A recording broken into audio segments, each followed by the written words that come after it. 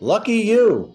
36 best Tuned holes in into golf. Alternate Shots podcast, Barney's Army. where we talk about golf, Sandy. poker, James Bond. horse racing, Double. classic movies. Zenyatta. We have no script. Down the stretch they And come. we are glad you joined us. Frankly, my dear, I don't give a damn. So anyway, I started caddying for Jay in 1978. At some point in time, we were talking about the 74 US Open. And I said, it's funny. And I told him the story that I just told you guys about watching John Busick and then turning around from the 12th green and watching him play 16. And he says, well, I know you're not a liar. And I said, well, why is that? He said, because I played 72 holes and the only birdie I made was on 16 on Friday. No way. So if you'd have told me any other hole, I would have known that you were full of it. He said, I played 72 holes. The only shot, that's the only birdie I made. And I'll share an interesting story for the people that love the game. So Jay made the cut and he got paired with Johnny Miller the next day, who was a defending champ. I think he said he shot 78, which he said, by the way, wasn't that bad on that course, as you know, the Massacre at Wingfoot. But I didn't play well. And he said, going back to my hotel, I realized that I learned two important things. First thing was that Johnny Miller didn't care about me.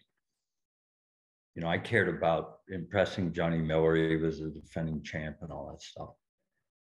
And the second thing was more important, is that he wasn't supposed to care about me. I need to care about me. So we'll fast forward to the next year at Medina in 75. Jay's playing very good. I think he's within the top 15 going to the third round. And he gets paired with Nicklaus. So 1 year later, he gets to, and Jack shot 75 and Jay shot 72. And so very interesting how some people get it, whatever it is. But this kid at 19 years old figured this out. And 1 year later, beat Jack Nicklaus in the round that he played with him. And I think that's the interesting thing about good players is with all this information and TrackMan and forces and ground forces and obliques and, engaging the glutes and stuff. And we can measure all this stuff, but we couldn't measure how that kid figured out going down the Hutchison Parkway what he did wrong that day, right? No. So how do you? But they say you can explain it to them, but you can't comprehend it for them. Yeah, you can't really share experiences. And so I'm swing theoried out personally, but I'm so interested in the people that play and why they're good, because if the three of us 5 or 6 years ago went to Augusta and we sat in the bleachers on the range, we didn't know who anybody was, okay? Now, we've all been around golf our whole lives. We've seen it. And we had to figure out who the number one player in the world was. Not one of us would have said Jordan Spieth. Right? Not even close. In fact, he might not have been in the top 50, just watching his swing and everything. So, and as you alluded to, Scotty Scheffler. And so the kind of goes back to what Craig said about Dad. He thought he was one of them, But do you think Craig Wood made an impression on him because he was quite a golfer, obviously, and he thought so much of your dad? Do you think that kind of trend came down the pike and from your father to you guys? And oh yeah, no, he always told us that Craig taught him how to swing, and he changed his swing, and Hogan taught him how to play. Because when they played at Seminole back in the 40s, when Hogan would go down there for the month before the Masters, they played a game where you threw $10 in the hat if you missed a fairway or missed a green. So when you play that game with Ben Hogan, you better be pretty good. wow. And $10 is a lot of money back in the 40s. And so the year that Dad won the Masters, he said he actually beat Hogan more than Hogan beat him in that stretch. So when he got to Augusta, he had a certain sense of confidence that he always said Hogan made him feel like an amateur, not personally, just, how good he was. But he said that month before Augusta, he felt like he was pretty good. But, Dad had already got to the semifinals of the PGA in 45. Yep. and he got beat by Nelson in the middle of Nelson's 11 in a row. And so that seemed to be something that kind of just stuck with him, that I must be a reasonable player if I'm going toe to toe with Ben Hogan and occasionally beating him, you know. Well, in 48 is when he, that's probably the one in 48 where Dad beat Snead in 42 holes.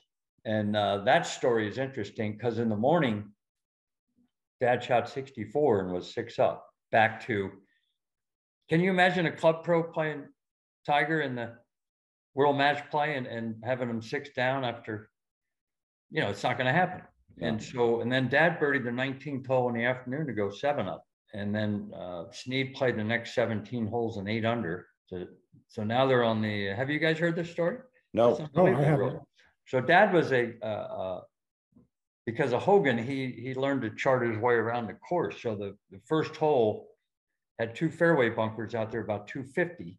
So in the qualifying and all the matches, he'd hit a 1 iron and a 9 iron on the green. So now Snead has, you know, made this incredible comeback. And Snead takes out a driver and he said he hits this thing. Not only would he have carried the bunkers by 50 yards, but it was right down the middle. This most beautiful drive you ever saw. And I'm standing there with a 1 iron. You know, I'm like David and Goliath now. So I go back to my bag and I get my driver and I tee it up. And he says, I don't know what came over me, but I said to myself, you know what? I qualified 36 holes. I think that year he beat 3 major champions to get to Snead. You know, I made it this far with the great Sam Snead. I'm going to stick to my game plan. So he went back and put the driver back, got the 1 iron, 9 iron, 20 feet. And he said, Sam played the most beautiful pitch shot you ever saw, about 3 feet from the hole. And back then they played stymies. And by sheer luck, my dad missed his putt and it left Snead a stymie. He couldn't putt at the hole. So I said, what would you do in that instance? You know, just concede a half. He said, no, you got to make the great Sam Snead putt it out sideways and then give it to him. Just you gotta embarrass him a little bit. So they got to the 42nd hole. This is another, he must have felt like he was one of them stories. So they both had about 25 footers. Snead was getting ready to putt, and my dad says, I don't think you're away. Now, how many guys would do that? Club pros, you know. And Snead says, well, why do I have to believe you? And he said, well, you don't. Let's get a referee. So a referee came out and got a rope and measured it. And Dad was away by 6 inches. And Dad made it, and Snead missed. And when he congratulated my dad, excuse my language, but he said, you hung my ass with that rope. Now, many years later, I was at Bob Golby's farmhouse in Belleville, Illinois. And I'd gotten in late at night. I was driving from Colonial to Muirfield to caddy for Jay. And he said, I'll leave the door open for you. Here's where your room is and stuff. And I go down and have breakfast, and Sam Snead's there. Snead's staying with Bob. So now I'm sitting there. My dad could embellish stories pretty good. So I always kind of took some of them. He was a great storyteller. So the fact is, he did beat him in 42 holes. So there had to be, some of it was true. So I wanted to figure out if I could get Snead's version of the story without going, hey, my dad beat you, you know, and PGA, you know. And so I said, you know, Mr. Snead, you know, my dad used to talk about the match he had with you at Norwood Hills. And, you know, he said how lucky he was, you know, he laid you the stymie. I kind of buttered him up a little bit, you know. And he immediately said he was the luckiest SOB. He told the exact story that Dad told. It was unbelievable. He said, your dad shot 63 or 4. He was 6 up. He went through the whole thing. And then he said he hung my ass with that rope on the 42nd hole. So the story was, and you know what? It still bothered Snead when he was telling me the story. He said he was the luckiest SOB in that match when he laid me that stymie. And you could tell, see, most players that are really good, they'll look back on stuff and they don't like it when they lose, you know, and that's why they're good, because it's not acceptable to them. The story was so good it didn't need any mustard. No, who needs to embellish a great story like that one? You know, he's got the record. Have you guys played Fisher's Island?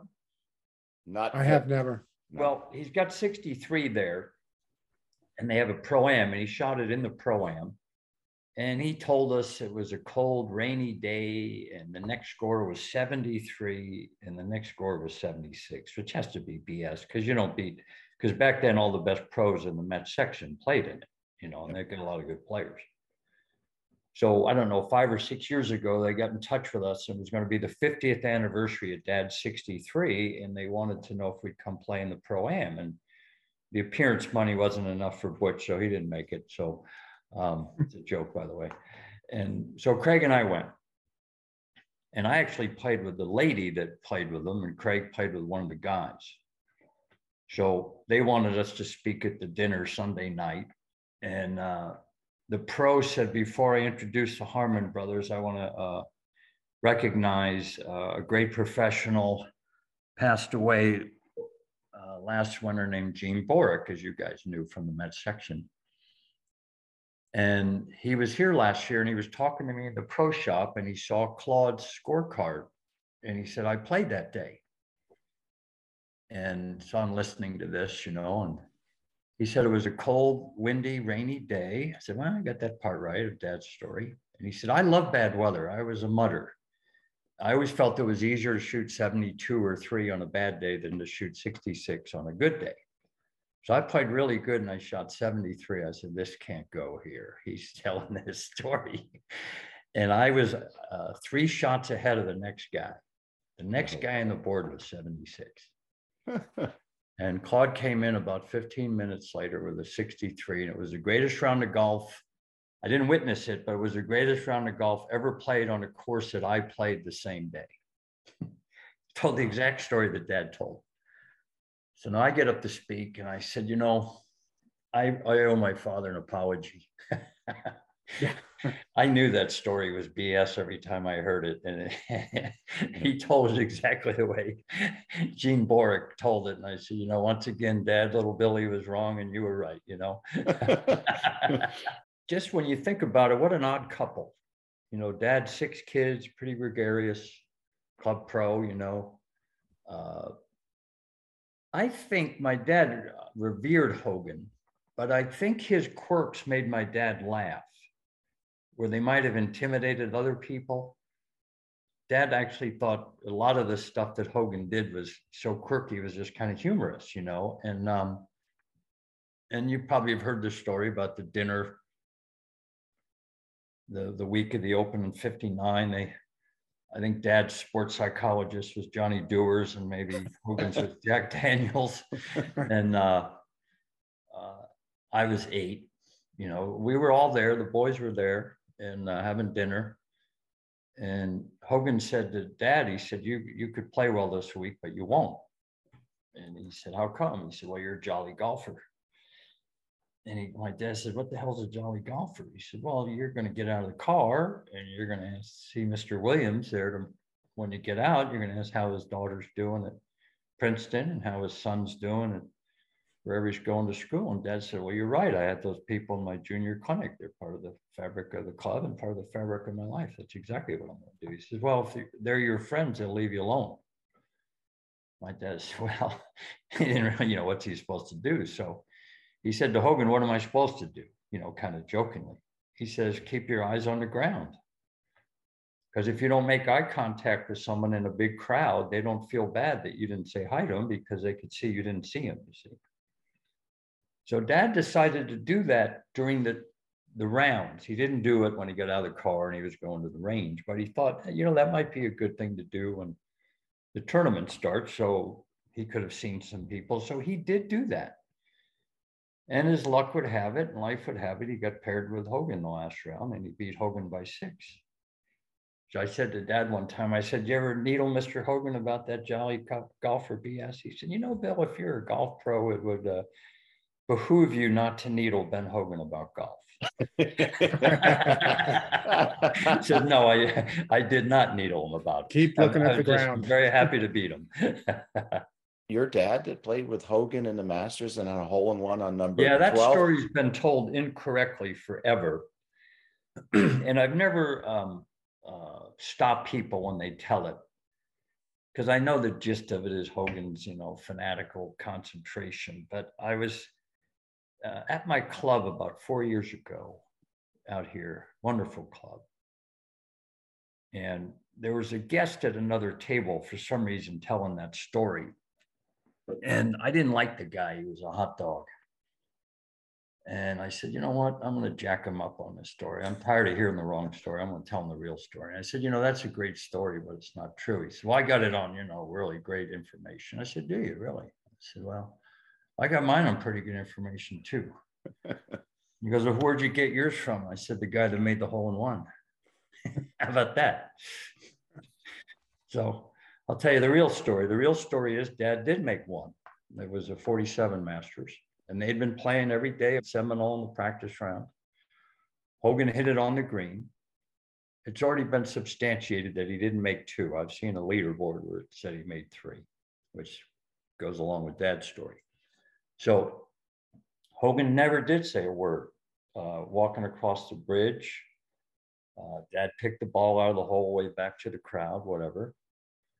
And Hogan two putted, made a three. So he didn't make two and say his first time ever made a hole in one.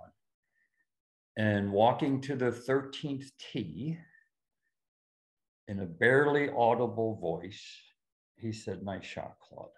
So now, wow. My mom and Valerie were good friends, and they had dinner that night. So the two sports psychologists showed up, Johnny Dewars and Jack Daniels.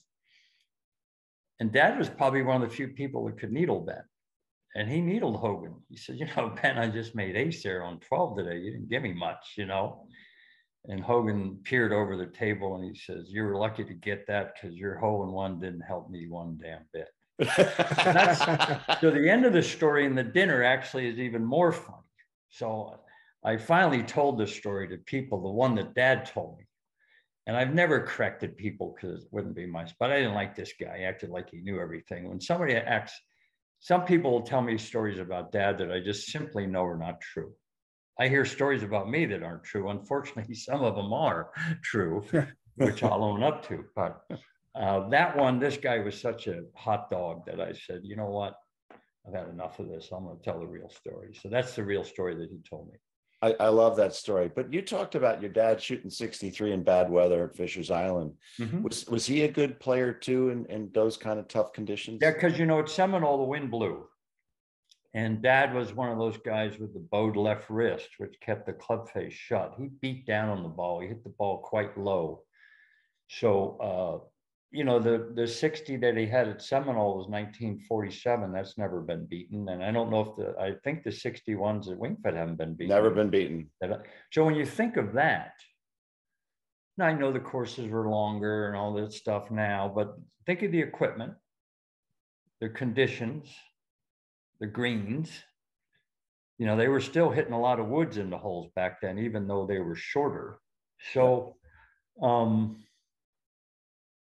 my dad had the unique ability. He had one of his many theories on golf was that good players start the ball where they want to. And he could really start the ball where he wanted to. He didn't hit a lot of wild shots. I mean, he hit in the rough and this and that, but he never hit one of the, you know, like a Mickelson shot. I never saw him hit a golf ball like that in my life, even on the range. One that was just off the planet. Yeah. I never really saw him hit what I would call a real wild shot. And he had such a love for the game. I never saw him get upset on a golf course, which bothered me because I was a club breaker and a club thrower. And about once a year, I still do it. And I did it the other day. I was playing with some members and I threw a club and I said, I'd like to apologize to you, but I'm not because it really felt good. I was with a guy who threw a club one day and the caddy said to him, he threw it in the woods and the caddy said, I think you better throw a provisional. We may not find that one. Yeah, I love stuff. And we were on 1 West and he had hit a drive and he had a 4-iron to the green and he hit the worst shot I think I've ever seen him hit. He hit a fat hook that just barely carried that bunker that's 50 yards short of the green. And he casually handed the club to the caddy like nothing happened. And I said, Dad, didn't that shot bother you? And he said, did you see it? I said, yeah. He said, did you think it was a bad shot? I said, yeah, it's the worst shot I've ever seen you hit. So he said, then I don't have to announce it then, do I? And I'll tell you who we were playing with. We were playing with Ray Mortel and Bobby Kuntz. Yeah. And he said to Ray, did you see the shot I hit? And Ray said, I did, Claude. Would you say it was a bad shot? Worst shot I've ever seen you hit, said Bobby Kuntz. So he said, you see, Bill, why would I have to announce it? See, I don't want to be an announcer. I want to be a golfer. He said, now, by the time the ball landed, I'd already figured out the solution because I'm not going to hit another one today. By the time your ball would have landed with that shot, you'd have been 5 over after 4 because you'd carry it to the next 3 or 4 holes, you know. And of course, when he'd say those truthful things to me emotionally, I wanted to give him the bird, you know. Yeah. But that was a very interesting, that was sports psychology before sports psychology. Never saw him get mad on a golf course. Never in my life did I see my father show any anger on a golf course. Personally. You ever see anybody then till now do it like that? No. On the tour? Anywhere? No, because I really believe, well, the only guy maybe, but he a wonderful guy, but he was in the Enchanted Forest, was Chip Beck. But Spieth seems to get over it pretty quickly. Yes, I really believe that my dad truly did love golf.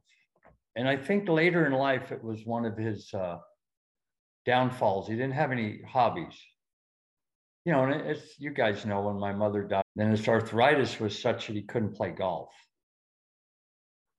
This is a rather personal analogy of what happened. So the 2 loves of his life were taken from him. And I truly believe after my mom died, if he could have played golf, his life would have been different because he would have been out there with you guys, you know, needling, and he would, those 4 or 5 hours would have been of great meaning to him. So they both left him at the same time but he didn't have a hobby. You know, it was golf and family. So those were the only 2 things he had. Well, I had the pleasure of shagging balls for him when they were member guests. He would go in this bunker right here. Yeah. Oh, unbelievable, wasn't it? And maybe he did 12 balls in hole 2 or 3. Why was he so good in the bunkers? You know, he just had a way of figuring things out. And if you remember, he had an uncanny rhythm, which you couldn't teach. You could almost see what he was doing. It was so smooth. You know, it's like you could, you know, Eliza ball's quick and fast. You couldn't really see it. Dad, you could kind of see it was like the lazy river, you know, and he just kind of flicked that thing out. I'll tell you a funny story about that. He's playing a practice round with Hogan and Middlecoff at Augusta. Middlecoff was a notorious bad bunker player. So they got 2 playing, and Middlecoff said to Dad, after lunch, will you watch me hit some bunker shots? My dad said, sure. So they took a few steps, and Hogan whispered to my dad, don't tell that dumb SOB anything. He may never find out. Well, once again, my dad laughs because he thinks this is funny. He goes, well, Ben, you know, I know that you don't teach, but when someone of Cary's ilk asked me for help, it's quite a compliment, really. So I'm going to, if you don't mind, I'm going to help him, you know. So Hogan said, well, how did you become a great bunker player? And Dad said, well, it's funny you asked. When I was born, I don't know if you guys know this, my dad was deaf in one ear.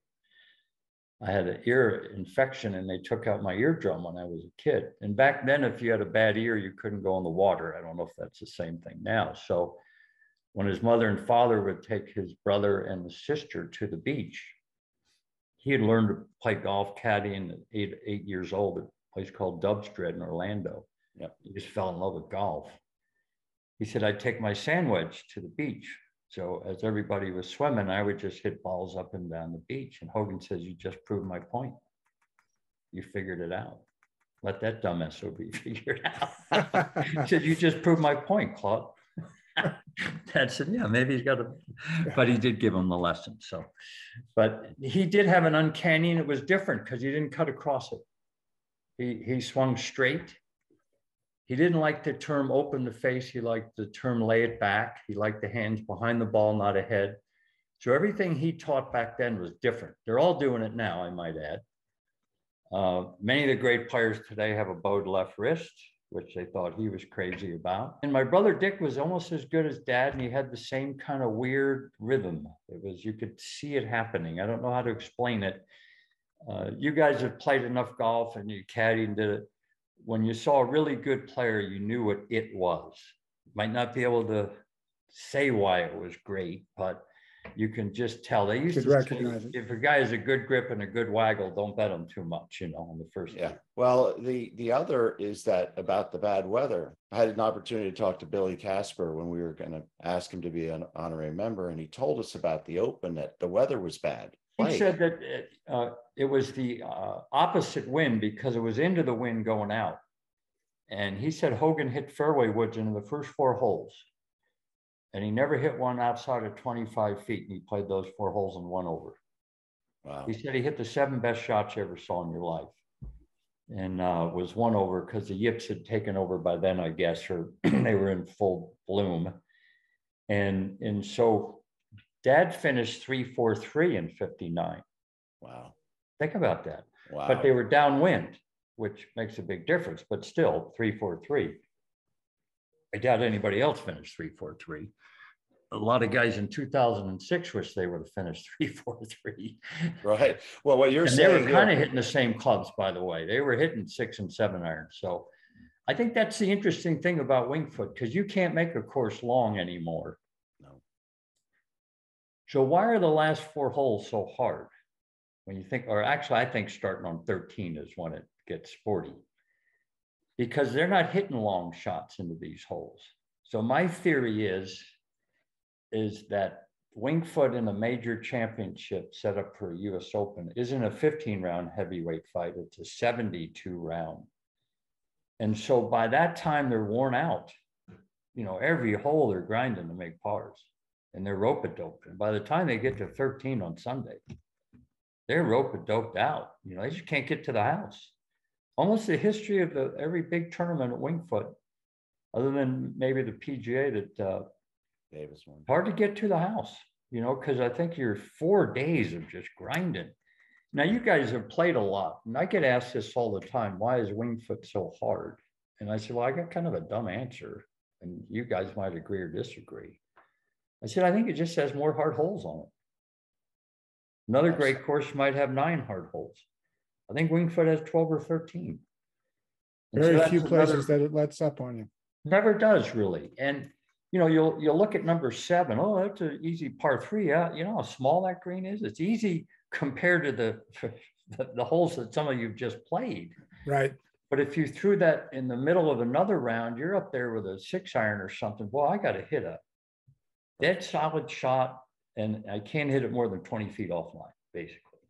Six looks like it's an easy par 4 with the pin tucked back on the right. I always thought the pin in the front was almost harder, because if you drove it in the rough, even for us as members, you're kind of shooting at an angle, and you don't, there's nothing, you push it 8 feet or you pull it 8 feet, you know, and you're making 5 or 6 again. So I always thought that was a subtly kind of a weird pin placement. What? See, all those years you guys caddied, you learned golf course management. So. I think getting and doing it are 2 different things, though. Yes. Yeah, because you have to execute. Your ego is not your amigo in golf, you know. Thanks for joining us today. Billy Harmon. We really appreciate your Double feedback. Indemnity. And please subscribe to the Two show Outer. and hit Claude the bell Harmon. icon so you get notified. Movie Classics. New episodes. Mark Gable. Hit them My hard Job. and hit them off. Best 36 holes.